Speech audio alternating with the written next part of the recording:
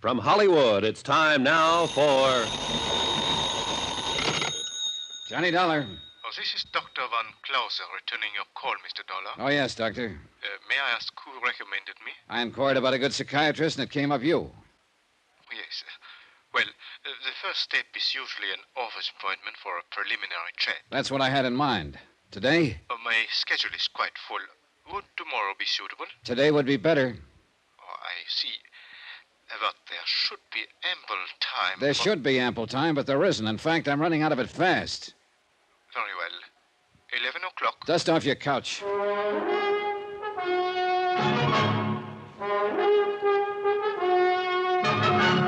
Tonight and every weekday night, Bob Bailey in the transcribed adventures of the man with the action-packed expense account, America's fabulous freelance insurance investigator. Yours truly, Johnny Dollar.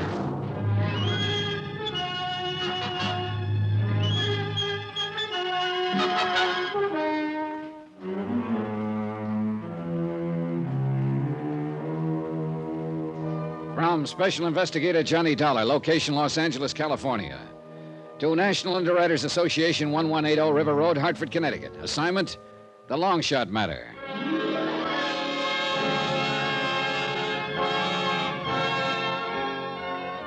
Johnny Dollar, hypochondriac, complete with assorted medical advisors. I needed one of them before I even got down to the lobby of my hotel. It was the house medic, that's item 5, $5, who'd patched me up yesterday after a thug had worked me over in the hotel garage. Now came checkup time, and the doctor was a fusser, and he disapproved of me. Hold still now, hold still. Yeah, but that's my head you're digging into. I wouldn't have to if somebody else hadn't split it open. Oh, there. Hey. Well, looks a little better. Yeah, well, don't sound so enthusiastic. Walking into a wall. It's the best I could think of at the moment. Likely story. Hold still now. I want to redress that wound on the other side. Hold still. Temper. Funny, he was working on the outside of my head, but it was the inside that ached most. There were reasons, lots of them. Like the murder of a sick old woman the same day I'd arrived, and the anonymous note that had warned of it. Like the victim's husband and an ex-convict accusing each other of committing the crime. It was a rough one, real rough, because the picture kept changing from minute to minute, and my company was on the hook for $100,000. At 11 o'clock, I sat across the desk from Dr. Hans Van Clauser, psychiatrist, in his Beverly Hills office. He was small, spectacled, and charmingly Viennese. More important, he was the analyst who was treating Eric Palmquist, the murdered woman's son. Now, Mr. Dollar. Afraid I owe you an apology, Doctor. I deceived you a little bit. I'm not exactly here as a patient. Oh, everyone finds it difficult to begin, Mr. Dollar. Suppose we hear some of the medical history first. I tell you, we're off on the wrong foot, Doctor, and it's my fault. Here, take a look at these, my credentials. I see, then you're hardly here as a patient. About a patient, let's say. My dear Mr. Dollar, I think you know very well that I can reveal nothing which is told to me in this room. I know that. Then the purpose of this visit? I just want answers from a competent authority about a certain illness. I won't bring personalities into it. It's important, Doctor. And the particular illness? Something called circulatory lability. You know that it's a form of extremely provoked hypertension? Yeah, that much I do. Hypertension is the result of anxieties. The anxieties may be real or fancied, but the hypertension is very genuine indeed and very dangerous. Dangerous to the extent that a man could turn to violence, maybe kill? If sufficiently aroused, yes, it has happened. I see. Thank you. Thank you very much. Item 7, 10 cents, recklessly squandered on a phone call to my hotel to check for messages. There was one. Lieutenant Berry of the L.A. Police Department would like to see me at my convenience. Would I? I would. You get practically nowhere ignoring police lieutenants. He stared at the bandage on my head and my assorted cuts and bruises, and his opening line was quite inspired. Oh, what happened to you? Somebody was pretty fast with a gun barrel last night. Where'd it happen? Garage under my hotel. It seems he didn't like my being in town. You got a look at him? Enough. Want to go through the mug book? No, I'll catch up with him someday. Besides, whoever was paying him is the interesting one. Have it your own way. Well, now, you didn't call me all the way down here for laughs, Lieutenant. Anything special on your mind? Lonnie Miller, The guy we got sitting in cell number 8A, the prowler who shot Mrs. Palmquist. So Dr. Palmquist insists. He isn't the only one, Johnny. Not anymore. What? Yeah. We finally traced the murder weapon. It was bought at a pawn shop in Burbank. The pawnbroker positively identified a mugshot of the buyer, Lonnie Miller.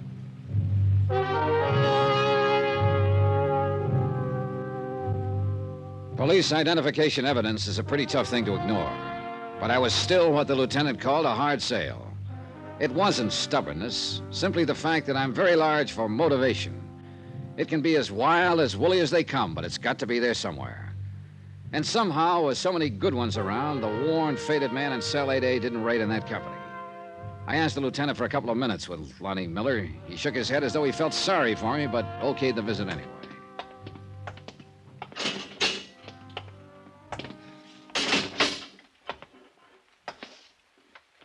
Miller? You're angry about something, Mr. Dollar. I can tell. It's in your face. Yeah. About a story you told me the other day. About Dr. Palmquist giving you a lift, keeping you around town, then using you as a patsy so he could kill his wife. You want to change any of it? You're asking if I lied, mister? Is that it? That's it. It's figured to be like this sooner or later. Goodbye, mister. Come on, Miller, talk to me. Lie? Think I'd lie to the only man who even looked like he believed me? You still haven't answered. Mister, don't you think I know I haven't got a chance? That I'm dead? I don't even care anymore. But I didn't lie. Not one word. A Burbank pawnbroker says you did. Says you bought the murder gun from him. I've never even been in Burbank, I swear to you. How could I have bought the gun? He identified a picture of you. Says you showed your driver's license as identification. Where is your license, Miller? In my wallet, downstairs. They took everything when they booked me. Mr. Dollar? Tell it to me all over again, Miller, from the minute Dr. Palmquist gave you the lift, step by step, every single detail. Tell it to me.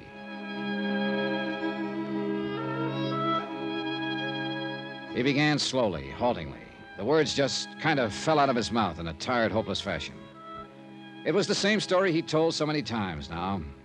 I had reason for making him go through it. Some small, hazy idea that was tugging at the back of my brain, jagged, undeveloped, but an idea. When I left the cell, I had Miller's permission to look in his wallet. The police custodian showed it to me 5 minutes after that. The license wasn't there. Expense account item 8, 10 cents, an L.A. newspaper, 3 days old. One which played up the Palmquist killing big, contained pictures of both Dr. Palmquist, grieving husband, and Lonnie Miller, suspected killer. Purpose? To be used in backtracking. The drive down to Long Beach could have been pleasant. Sun, ocean, a relaxing type day, but not for me. Not with what was going on inside my head. Even the soft breeze coming in off the Pacific couldn't sweep the pieces together for me. Sure, for a few seconds, everything would make sense. Then, a moment later, some small fact would make the whole theory collapse. I knew one thing, though. If this whole deal was a frame, it was a great one, a work of art, something to be admired, provided your name was neither Lonnie Miller or National Underwriters. About 6 miles this side of Long Beach, I found what I was looking for, the little tacos joint where Miller claimed he and Dr. Palmquist had stopped for coffee.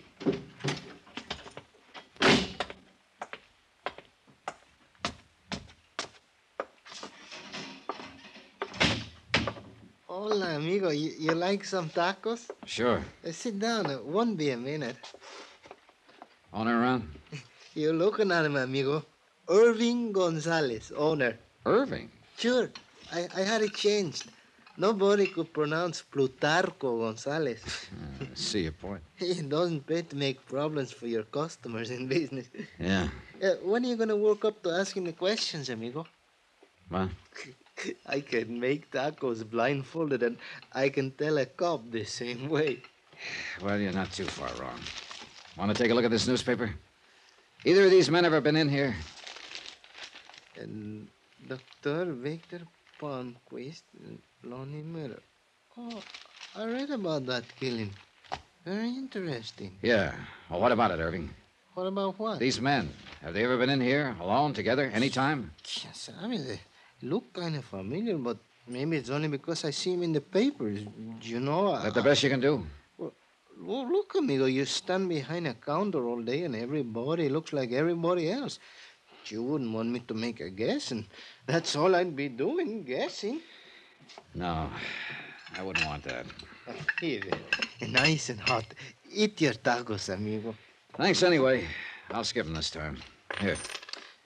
You know something? I don't blame you. Hey, look at this. Pills. Pills? Pills. I eat them by the dozen. You know why, amigo? Tacos. There's this about the racket. You try, you strike out, you can't waste time thinking about it. You get on to the next step. The step? Laura Considine, Dr. Palmquist's lovely alibi the night of his wife's death. Her house was only a few miles out of Long Beach. It seemed logical to head for it. I reached it about 20 minutes later, a large, old-fashioned, and seemingly deserted house on a promontory that jutted out into the Pacific. Strikeout number 2, the hostile iron fence that circled it made its point. Keep out. So I did. Trespassing applies to everyone. From where I stood, I couldn't identify the car that suddenly roared away from the back of the house, but one thing was obvious. The driver was in a hurry, and I was getting nowhere. I decided to head back to town. It happened 5 minutes later as I rounded a curve on my way back to the Pacific Coast Highway. Choice, the Pacific on one side, granite cliffs on the other. I picked the cliffs.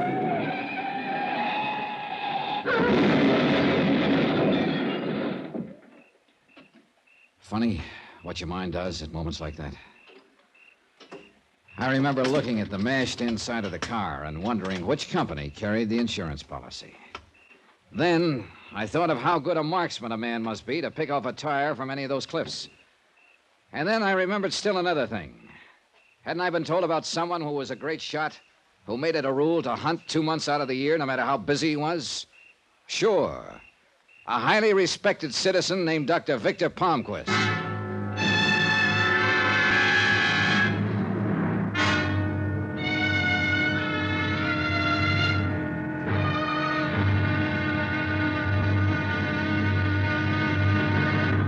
Now, here's our star to tell you about the final exciting episode of this week's story. Tomorrow, you want to hide something? Put it in plain view. Only don't go overboard on the system if you're hiding a murder. Join us, won't you? Yours truly, Johnny Dollar. Yours truly, Johnny Dollar, starring Bob Bailey, is transcribed in Hollywood. Written by Tony Barrett. It is produced and directed by Jack Johnstone. Be sure to join us tomorrow night, same time and station, for the next exciting episode of Yours truly, Johnny Dollar. Roy Rowan speaking.